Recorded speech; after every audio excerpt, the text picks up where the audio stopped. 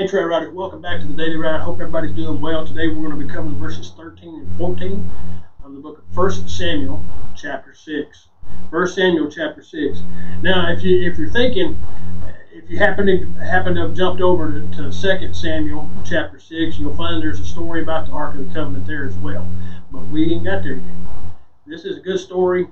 It's going to continue to unfold, and we're going to see some more of God's goodness in the life of the people of Israel and in our lives as well. So verse 13 and 14 today, let's just dive right in. Now the people of Bethshemesh were gathering their wheat harvest in the valley, and they raised their eyes and saw the ark, and rejoicing at seeing it. And the cart came into the field of Joshua the Bethshemite, and stopped there where there was a large stone. And they split the wood of the cart and offered the cows as a burnt offering to the Lord. Now, here's the thing. In the Old Testament, there was a Levitical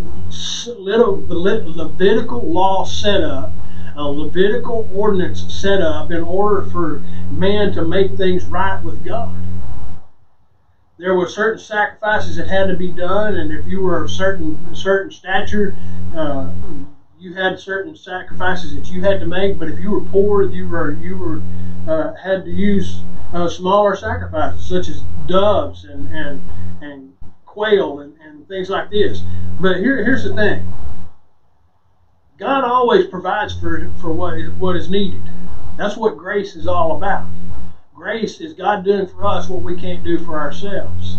Remember the story of Abraham and Isaac. When Isaac kept asking Abraham, Father, we've got wood, we've got fire, but where's our sacrifice? And Abraham told him, God will provide his own sacrifice.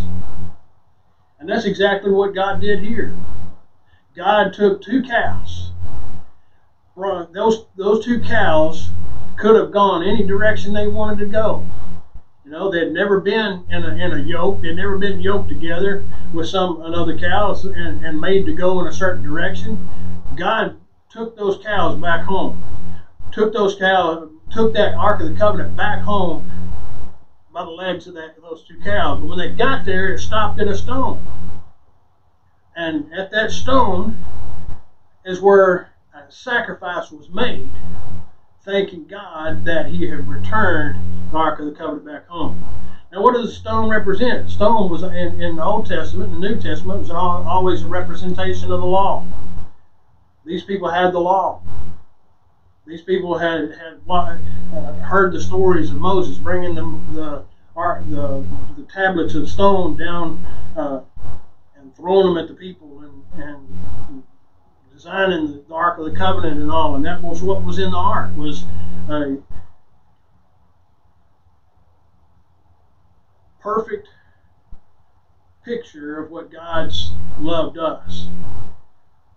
Propitiation, the mercy seat covered, the law covered our transgressions, our falling short from the law.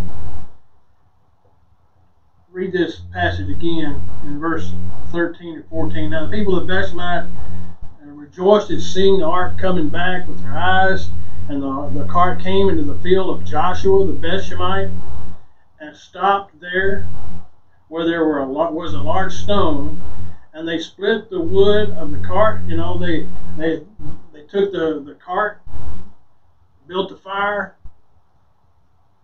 took the cows, made a sacrifice back to God, because the ark had come home. The story is going to continually unfold. We're going to see some good things. God has always got His eye on you. God has always got your best interest at heart. We see too much, and we've been taught too much wrong. And the thing that Jesus did and accomplished when He died on that cross, and He said it is finished, is that He split that veil open so that you could have a relationship with God the Father. God loves you so very much. Let's go to the Lord in prayer. Our Heavenly Father, we thank you for this day. We thank you for your many blessings. We praise you, we exalt you, we lift up your name, and we're thankful for these storylines, Father, that if we look at it, we can see just how much you truly do love us. We can see that even though the bad things happen in our lives, that we can trust you. We can know that you always have a hand on our shoulder, guiding us and directing us and bringing us back to your side. Father, may everything that we do, everything that we say, every direction, every step that we take, may it bring honor and glory to your name. And we always love you because you first loved us. And in Jesus' name we pray. Amen. God bless you guys. I hope you'll continue to follow me here on the Daily Ride, and I hope you will keep riding.